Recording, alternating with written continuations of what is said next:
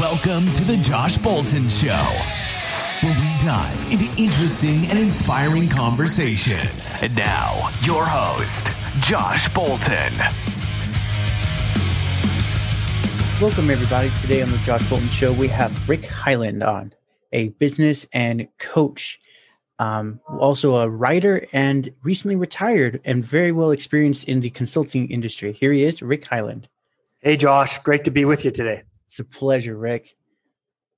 So where are you from, first of all? So I was born and raised in a little place I like to call LA, Lethbridge, Alberta, Canada. So not the LA you were thinking of. Yeah, I want to say the 130 miles ahead of me. So I was raised in Canada, did my MBA out east. And then for the last 23 years, we've been in Salt Lake City, Utah, and we've raised our kids here. And now I have 6 kids and 15 grandkids. And so it's a big event every time we get together, including in a couple of days for Easter. So yeah, we've been in Salt Lake for 23 years. Wow. Are there any good food spots in Salt Lake that people don't know about? Oh my goodness. Yeah. I'm a recent convert, as in the last 15 years, to sushi. And there's some amazing sushi spots. It's really surprising because, we were just in Hawaii a few weeks ago. And of course there's fresh, amazing sushi and fresh fish, and it's awesome. Right. But for an inland place like Salt Lake, they actually really do have some really good sushi spots. So that's impressive. Yeah. I went to Texas 2 years ago, and everyone there is appalled that there's Chinese food. I'm like, man, you guys are about to get the best food of your life now. The only thing that's missing is Thai food, and then you're in heaven. Yeah, I'm actually a big Thai food lover as well. So yeah, I say amen to that. Yeah, and it's just funny. They're all like they're encroaching on our land. I'm like, you don't own that. Like, stop saying our land, kind of thing.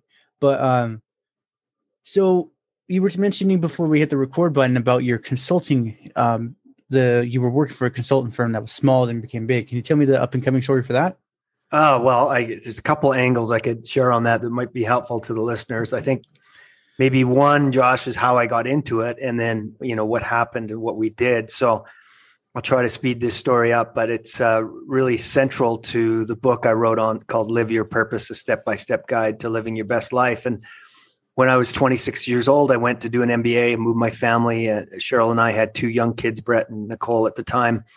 I think they were 4 and 2 or something like that. And we moved across the country and away from friends. And I was the youngest person in an MBA program. And so anyhow, I knew I had to work hard and kind of learn fast on the go. And we got into a couple of months, actually probably a month and a half, and the first big test. And I got it back, and I was one of the lowest grades in the class. And I had worked hard. And that was pretty little mini crisis of faith and hope and what had I done? And so I remember authors like Stephen Covey, 7 Habits of Highly Effective People, talking about this principle called begin with the end in mind and about mission statements. And I use the term purpose and mission statement interchangeably. But so I told Cheryl that weekend after coming home and being devastated for the night and waking up Saturday morning, I'm going to go to our unfinished basement. I'm going to just work. I'm going to get a table and a chair down there, and I'm going to develop my mission statement. I got to figure out what I want to do. And so I did. And I articulated, it was probably 30. The first version was 30 words, articulated who I wanted to be and what I think I was good at. And therefore kind of, help me be and look for to be successful and happy. And I don't remember any bells flashing or, big revelations or anything, but I felt good about it. Got back on the horse Monday morning and I wasn't anywhere near the valedictorian, but did better in the MBA program. But it came to the end of the MBA program, and this little consulting firm came called RLG International out of Vancouver, British Columbia. But they were about 28 people, I think it was, and it was really intriguing, Josh, because it was in their advertisement, it was the same words that I had written in my mission statement, and it was things like, all about continuous improvement, all about helping your clients get better, all about bottom line results, and so it was this, wow. I went home and told Cheryl I applied for my job today.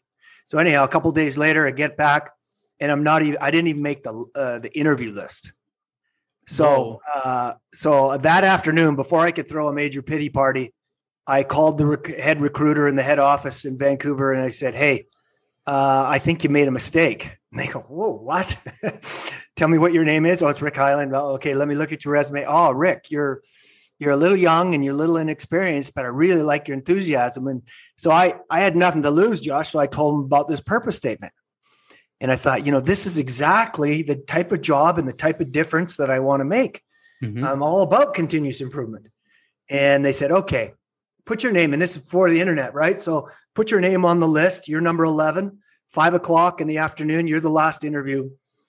So bottom line, I was the only one that got the job. And make a long story short, I had a marvelous 32-year career. We grew it to about 240 people worldwide.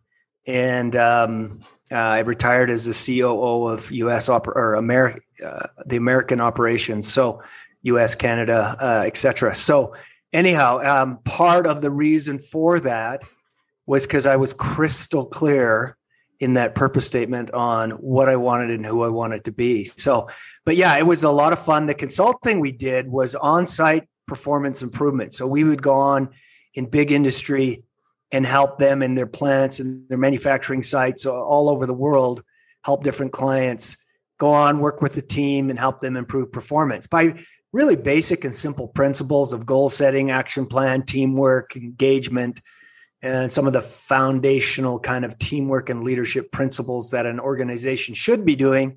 But sometimes they get so busy that they don't always. So that's kind of the story of how I got into it and how I finished up.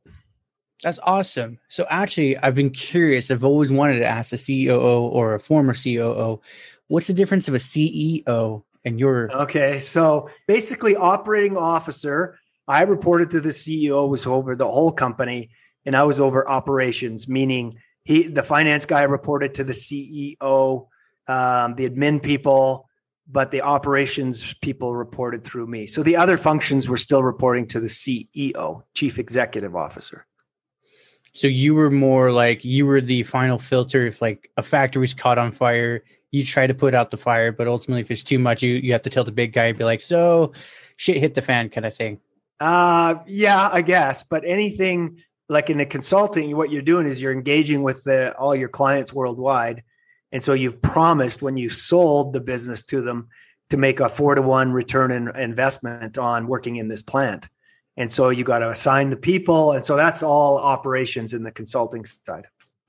So then you had, I believe, from what I remember from the hierarchy structure, you had multiple district managers and managers beneath you. You were in charge of kind of thing. Yeah. So they were called business unit leaders in my case. And then reporting to them was team leaders. So yeah, you're basically delivering on selling and delivering on your work promises. That's impressive. And I would assume it's a mildly stressful job. That is correct.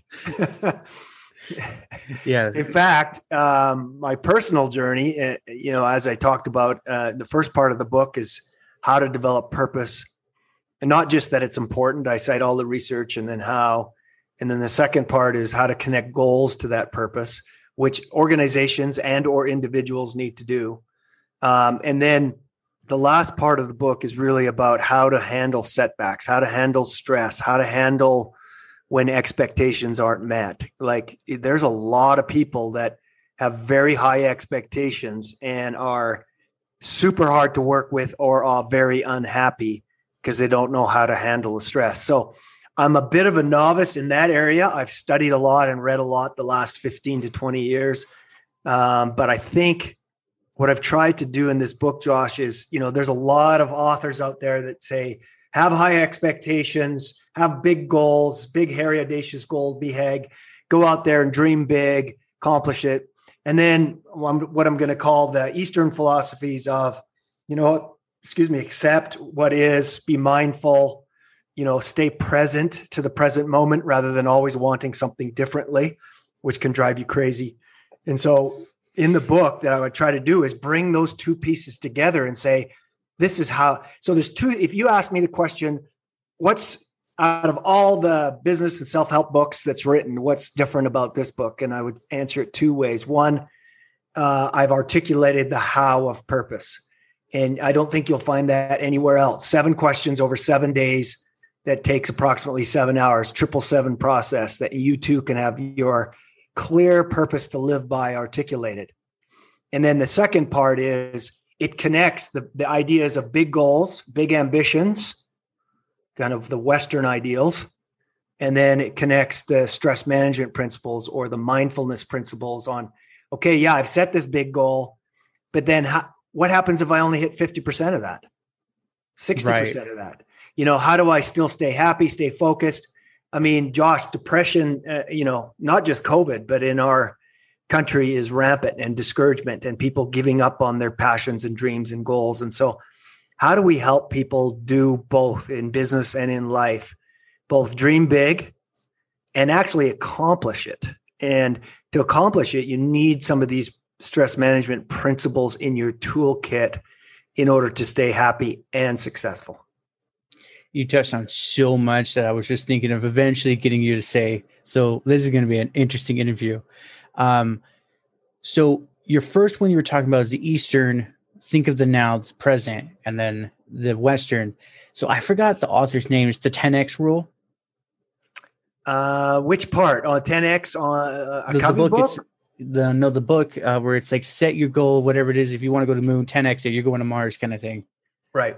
That ideal is out there. Jack Canfield writes about it. Tony Robbins writes about it. I don't know if that's exactly who you're talking about, but yeah, there's a lot of people that set their goals as 10X and are very unhappy, or they destroy people in their wake to get to 10X. So how do we be both happy, enjoyable to work with, and successful? That's the goal. That is really the goal, because everyone thinks if you want to be successful, you got to step on everyone and take everyone's money. But then it's like, if you step on everyone, who are you going to take your money from then?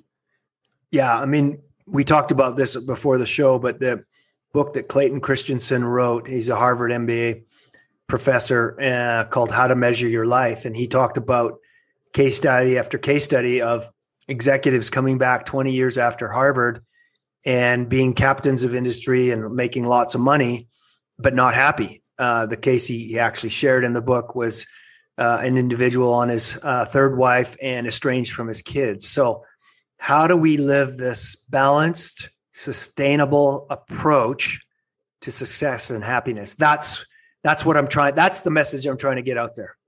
Yes. So then let's go right into the Eastern philosophy, because that's what I've recently been embellishing in. Strangely, have you heard of the book, The Gulag Archipelago? No. Very depressing, but it just goes very deep into the mindset and how far a human can go during the terrible time of the Red regime of Stalin and Lenin. Okay. This guy, apparently he explains the whole thing. It's like literally 10 chapters explain the history, then another 10 to explain his life, then another 10 after that. And it's like, but what he goes into is exactly set your expectations realistic. He said, the moment I realized I was being arrested, he said, I told myself, I am not whoever before. I am now a unit. I will do my time and I will leave, kind of thing. And he said, that is the only reason I even survived, is because I realistically changed my mind, kind of thing. Well, yeah, there's a great book about Auschwitz. Viktor Frankl is the author, and he was a survivor of Auschwitz. And he talked about how during the brutal experiences of cold and hunger and deprivation in these prisoner of war camps, that when somebody was giving up their life when they smoked their last cigarette, and you knew they'd given up and that they were close to passing away. And then he talked about how he survived this horrible experience. And he talked about having a vision or a purpose or mission. Right. 2 things. One, he thought about being with his wife again. And second, he saw himself in a warm, well-lit lecture theater talking about the psychology of the concentration camps And that's envisioning yourself in a different place, in a different way. And that hope, that vision, allowed him to live and thrive. In fact, he counseled so many people in the concentration camps and then had a very successful career afterwards. But yeah, he's one of the famous examples of this idea of envisioning yourself in the future rather than getting stuck on the past or where you're at today. Yeah, and that's what I've been picking up from the one I'm reading. He compiled over the 20 different survivors, so probably the Frank one was in there too. But yeah, it's from that depressing situation is that he gives very subtle meta jokes, like hints, like just set realistic expectations, be happy with what you have. Like he said something like he was just happy to have a cot instead of sleeping on the asphalt floor. And I'm thinking, if we got stuck in that, I'd be like, where's my mattress with the springs and it's soft? Like, why are you happy with just a wooden cot kind of thing? Yeah, there's some of us that doesn't come to us very naturally, right? In our Western culture, we're all about, gaining, accomplishing. And so it's helpful to have a couple tools in your tool belt when you're trying to be more satisfied, happy, and progressing towards your goal, rather than an overnight success story. And one of those habits or practices, and many authors have talked about it, but is just the practice of gratitude. If you just focus on what you have versus what you have not, you will stay in a mental framework that's both happy and setting yourself up for success. Because think of the person that does not have gratitude in their heart, and they're always focusing on what they haven't or what's missing or where they're still going. They're chronically unhappy. But think of the person who still has dreams and ambitions and direction, but focuses every day on what they did do or what they did accomplish or the connections they did make. Mm-hmm. And so to develop this idea of gratitude for some of us is critical. My wife, for example, does it naturally. She is naturally a positive person that we can be having a downer discussion and say, well, it's raining all day and it's a gloomy day. Well, at least the flowers will grow, so she always finding the positive. Where somebody like me and many others, we need to develop that practice mentally. And so one of the suggestions I make to people to stay present, to stay focused on progress or what's going well versus what's not going well, is just build a gratitude list every day. Start first thing out of the gate. Write down a gratitude list. Write 5 things, 3 things, 10 things, doesn't matter, down in your journal. In fact, Josh, on my website, I actually have, and I want to talk about at the end, absolutely, some giveaways, but to your listeners. But we just published a CI for Life journal that has the first page is purpose, the second page is goals, the third page is action plans for those goals, and then every day after that, the left-hand side is gratitude and learning, and the right-hand side is plan of the day. So it's got in each day, it's a 300-page journal. Each day on the left-hand side has got your opportunity before you plan your day to start your day with gratitude, to focus on what you did get done in your relationships, in your business, in your et cetera. It just completely changes your paradigm by building this muscle. It's a little bit like exercise.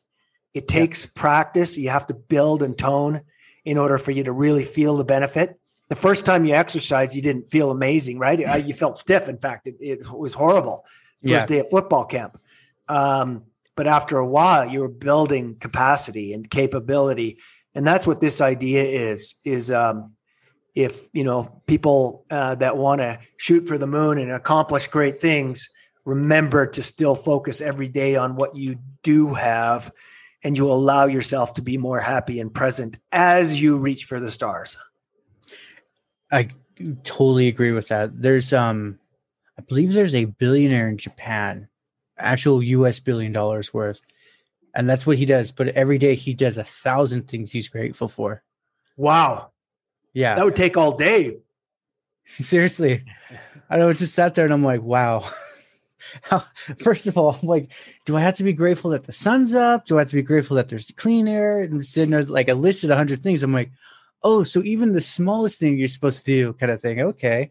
And how this shows up in leadership, Josh, is that if a conscious leader is focusing on what they have accomplished both personally and maybe as a team or a business, they're going to be more easy to engage, easy to discuss, easier on their employees. Not easier isn't the right word, but they'll inspire. You go into your meeting and you're focusing on what happened well yesterday versus just you've missed the shipment or missed your goal. You're going to be a lot easier person to deal with. Yes, you eventually want to get to why did we have quality errors yesterday? But if you start every meeting with what you and everybody is grateful for, what happened well yesterday, it opens up people to discuss the hard things, the things that people don't always want to bring up in front of the boss. So to be vulnerable and approachable and to have your employees, tell the truth, start your meetings with gratitude, start your meetings with what went well, and not just you talking, but go around the table and have everybody mention one thing from last week or yesterday that went well. You'll find the tone and the culture of the company will change. Absolutely. That's actually, so you hit on something I wanted to tie back to, is disappointment. So is that one of your many tactics that you have learned, but also talk about in your book? Yeah. So there's a couple of tactics in there. The first one is gratitude. Focus on what went well. Focus on recognizing compassion for yourself and others. And so the example of doing it individually, but I'm also encouraging anybody in a leadership position of whatever size business to use this practice in life. The second one that I'd like to just mention, another tool in the toolkit, and this ties in the Eastern philosophies of mindfulness, is just getting really quiet. Let's call it 10 minutes of meditation in the morning. And there's some great apps. You could do it on your own, whatever your fancy, but getting super quiet and listen carefully and breathe deeply. In fact, if that's too much for you, try this thing. Next time you're going from meeting to meeting and harried, or transitioning from work to home and family, whatever it might be, try 10 deep breaths, deep cleansing breaths to reset your paradigm, to reset your mind. I know when I came home with a young family, that was a tactic I had to use, right? From a busy, stressful day, 10 cleansing deep breaths to reset your mindset of now I have to be for my family, for my wife, so yeah, that's another tool. You could do that from meeting to meeting. What if you just had a very stressful quarterly review with your board or your investment group, and now you got to go, do you want to just transfer that all on your employees, or do you want to reset a little bit with 10 cleansing breaths? So that idea or that tactic of 10-minute meditation in the morning or evening, or just a 10 breath reset in between activities, can really slow you down and get you to act out of your values versus act out of emotion. Right? Does that make sense? Yes. You want to, when you're stressed, most times we're acting out of emotion. We're our boss just laid into us. Now I'm going to go lay into the employees. No, that's not how it should be. That's not how we really want to show up.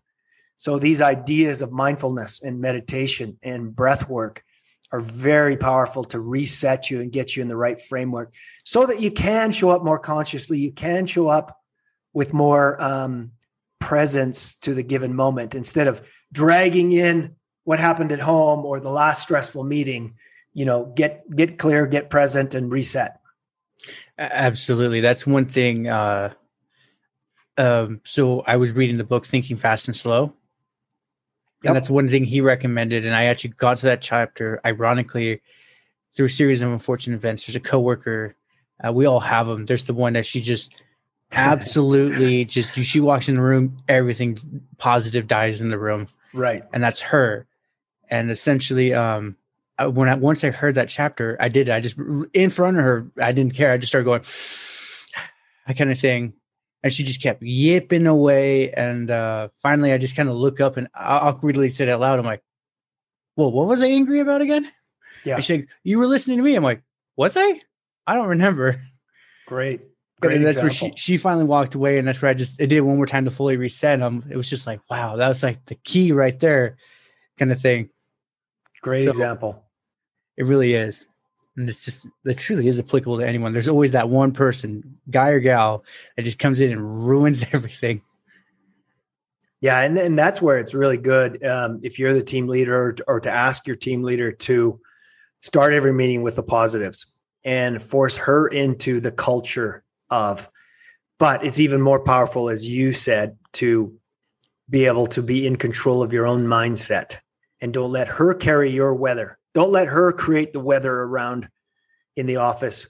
You create your own weather. You're going to make it with your mental mindset approach, a sunny day versus a cloudy day.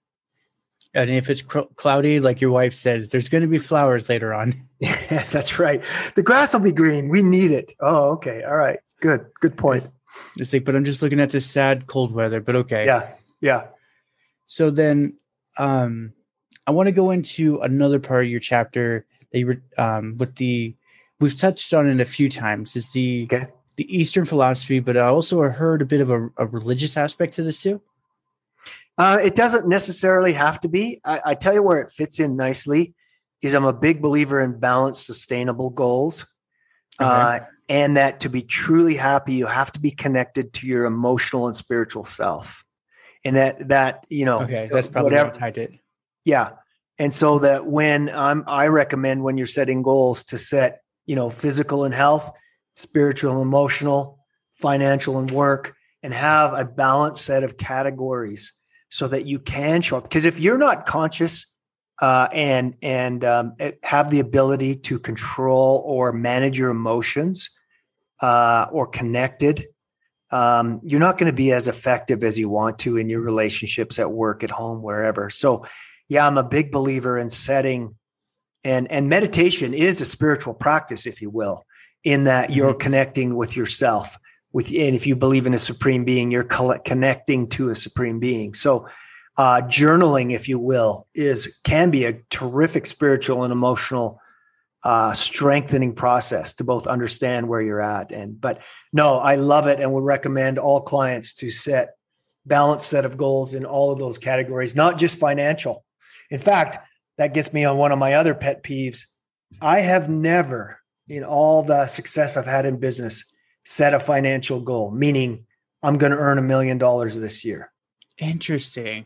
I have set activities and goals that can get me that money and have, but I have never anticipated or tracked my salary, bonus, dividends, and know exactly how much I'm going to make this upcoming year. Of course, I know it once it's received, but and this is one of the keys to goal setting. This is why, there's great stats out there, Josh. Only 20% of people and companies accomplish their goals, all their goals. There's so many learnings in there. One of them we've already talked about, having a balanced set of goals. But the other one is this idea of making it specific and measurable. And have you heard the term leading or lagging indicators before, or process or outcome or result indicators?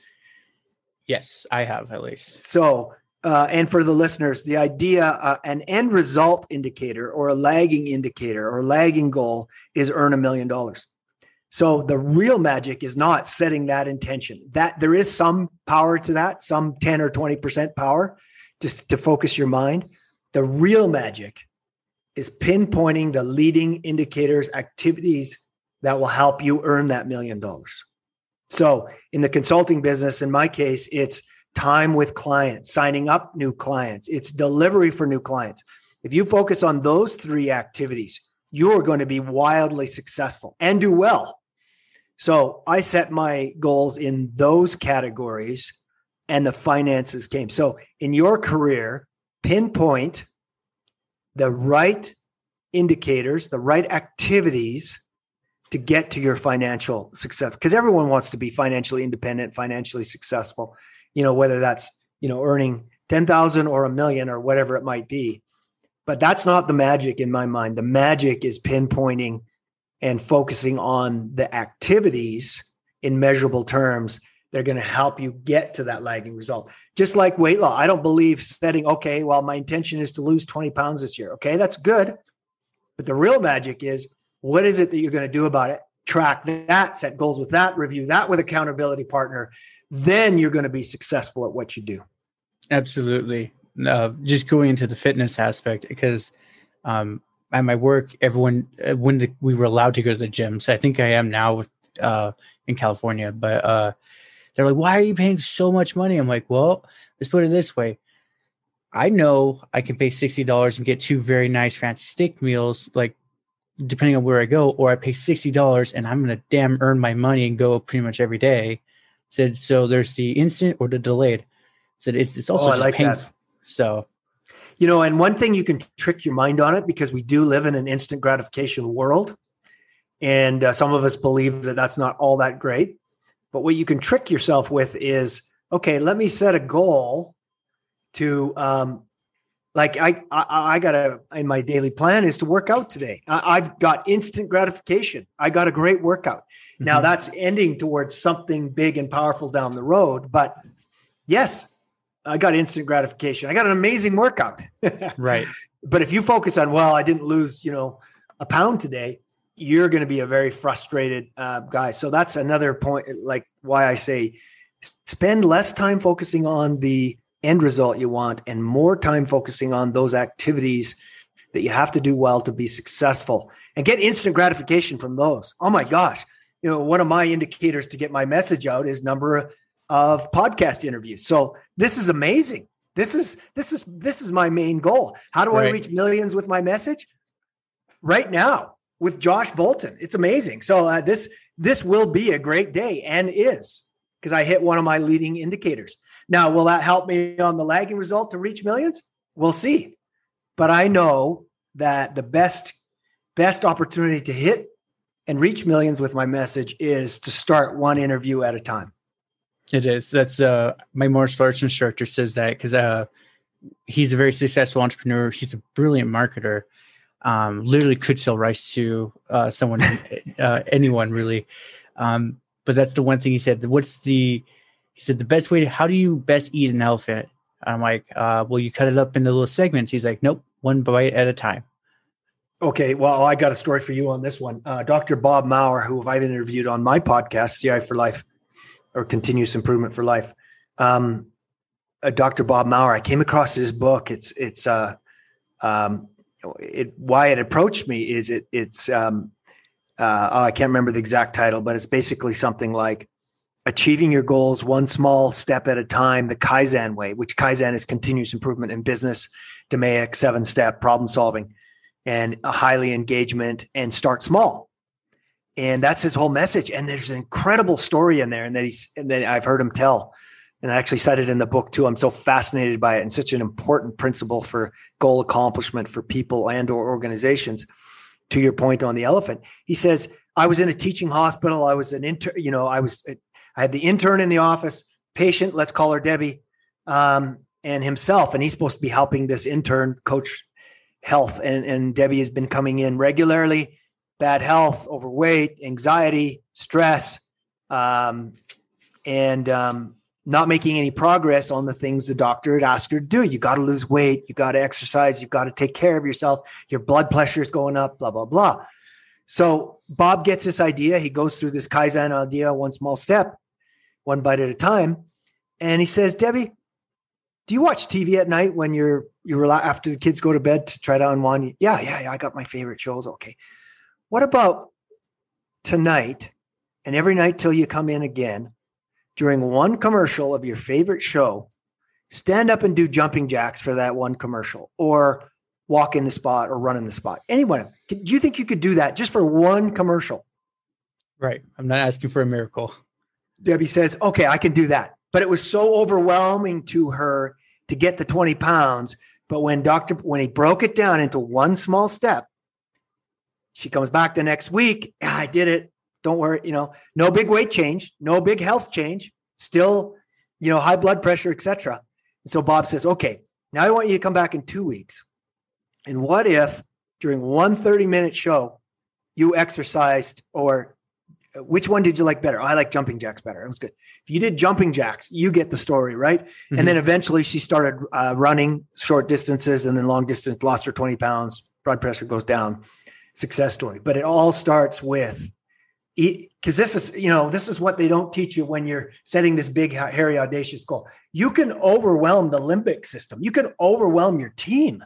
You can overwhelm yourself with that big, scary, audacious goal. But if you break it down into one small step, all of a sudden that fight or flight syndrome in your brain relaxes and allows you to start, right? Call it a mini goal. I've heard people tell the story of that were trying to get into exercise, walking or running. And he said, and they're having a hard time. It was just frozen up. There are a lot of, different reasons why. And they set a mini goal to, okay, success this week is to go outside with my gym clothes on. That's it. And if I don't have time to run or whatever, all success is for 5 days. When I get out of bed and organizing myself up, I'm just going to get dressed and walk outside the door. And you know what? 4 out of the 5 days, that's all he did was get up, get dressed, kept that little commitment to himself. And the one day he got out, he found the time, he was relaxed enough, he got and started running, and he develops this running habit. So start with mini goals, start with small steps, start with one bite. That's another reason why people are not successful at accomplishing their goals. They don't pinpoint the little step, the mini step to allow them to get going on their goal. 100%. Yeah. What I was alluded to earlier with the workout and my martial arts instructor is when I went to the gym, I was like, I want to lose specifically 25 pounds of fat because I was a big boy. I'm still a little bigger, but so I was sitting there and I watched the weight, and I even paid like an extra $10 a week and went to this fancy ass scale that would read my percentage of body fat everywhere. Oh yeah. And nothing worked. And one of the guys just said, "You're looking at the wrong goal." He said, he's like, "Why don't you just focus on pure strength, things you can actually measure?" He's like, "What's your deadlift?" I'm like, "Oh, currently it's about like 190. He's like, "Okay, come back in 2 weeks." He's like, "This session's free. Make it 220. Eat more if you have to," kind of thing. Don't worry about it. And it was one of those, I beat it by another like 30 pounds. So he's like, focus on this. This works for you.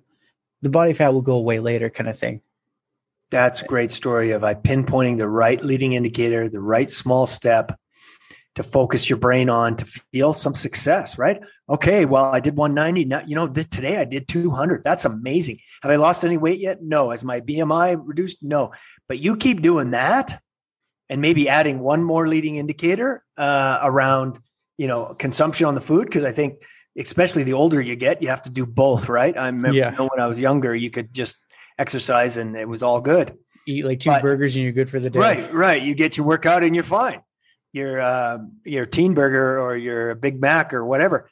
But so yeah, that is a great example of focusing on a leading indicator that you can get some success on and some movement on, and then let's head towards that goal. So for you, you were talking about the correlation with the small steps. Actually, I didn't write even down. I forgot that goal. With the setting the small steps for a business. So with the indicators, that was it, and activities. So you chose activity was your measurable action. Let's say someone who has not been in your position, but aspires to at least get up to the C-suite. How would they map out their next 10 years kind of thing? Or is that too unrealistic as they're setting a financial goal? No, I think that's good. It's good to have big dreams and big ambitions. And then you got to break it down into small measurable goals. What can I do now? Okay, maybe I can have one lunch per week, per month with a C-suite executive and ask them their success. People love to tell their story, right? Yes. You ask them and, I can't ask a C-suite guy to have lunch with me. I don't know him that well. Okay, well, what if you got in their calendar for 10 minutes and asked them? Maybe a relationship with foreign. So this whole networking, mentoring idea is a classic. It's within your control. It's a small step, and map and find out what did they do to be successful? Because there's lots of ways to get there, right? Yes. But learn, be curious, be open, and be courageous to say, hey, can I get 10 minutes for coffee on your schedule or for your favorite Diet Coke or whatever. I'd love to pick your brain on a mentoring topic of how you were successful. I'm sure, and people love to do that, but that's a great example of something you can do, a small step to start heading that direction. In a consulting business, in mine, it was actually time with other client C-suite leaders. How can I have meaningful 20 C-suite meals, integrations, meetings, connections each month? And I know if I can do that, I'm going to be able to grow my consulting practice. But so it just goes back to that same principle, right? And if you're first starting out and you're a 25-year-old out of grad school and you see, I want to be well, then have a networking lunch every 2 weeks. And if they won't give you a whole 45 minutes in the cafeteria, ask for 10 for coffee or your favorite Diet Coke and have that discussion. But that's an example of the leading indicator. Yes, that's a very good one. That's one I wish I knew I was younger. It's just the networking. It's not what you know, it's who you know. Yeah. Yeah. And it's usually networking before you need them, right? Because people don't I get messaged on Facebook all the time. Like, oh yeah, I want to do this for you. I want to do that for you. I don't even know them from Adam. And there's no warm connection. But if you've already built warm connections with your network, then when you actually need something, a favor or an ask, people are going to, particularly if you've asked them to your story and you've been generous and complimentary in your insights about why they were successful, you can be able to ask, even C-suite executives, if you've honored them and recognized and been managed their time or careful with their time, when you do need an ask, a reference, a referral, whatever, you've warmed that connection. But man, I don't know anybody that DMing on Facebook when you don't even know them, when you've just had a yes to a friendship connection and all of a sudden you're asking for something. That rarely works. But anyhow, the best ones do know how to make warm connections, right? That's what all these online business people are doing through different various forms, and is trying to warm the connection. And that's a true principle right there, whether you're an online business or, at work or in your family. Yeah, absolutely. That's definitely one where I always thought it was silly for people who don't even know the executive and is asking them for whatever position within the company. It's like, first of all, you're not even an employee there. Secondly, maybe they have a grander plan and you don't fit that right now because you're, like you said, you're not lukewarm, you're not room temperature. I don't know you. You could be a hostile threat kind of thing. But it's just the audacity to say, hey, just because you click this button, I want my instant dopamine hit. Can you get me in? Right. It's just for the ego, even a humble ego. It's like, all you're telling me is you're going to take and never give to me kind of thing. Yeah.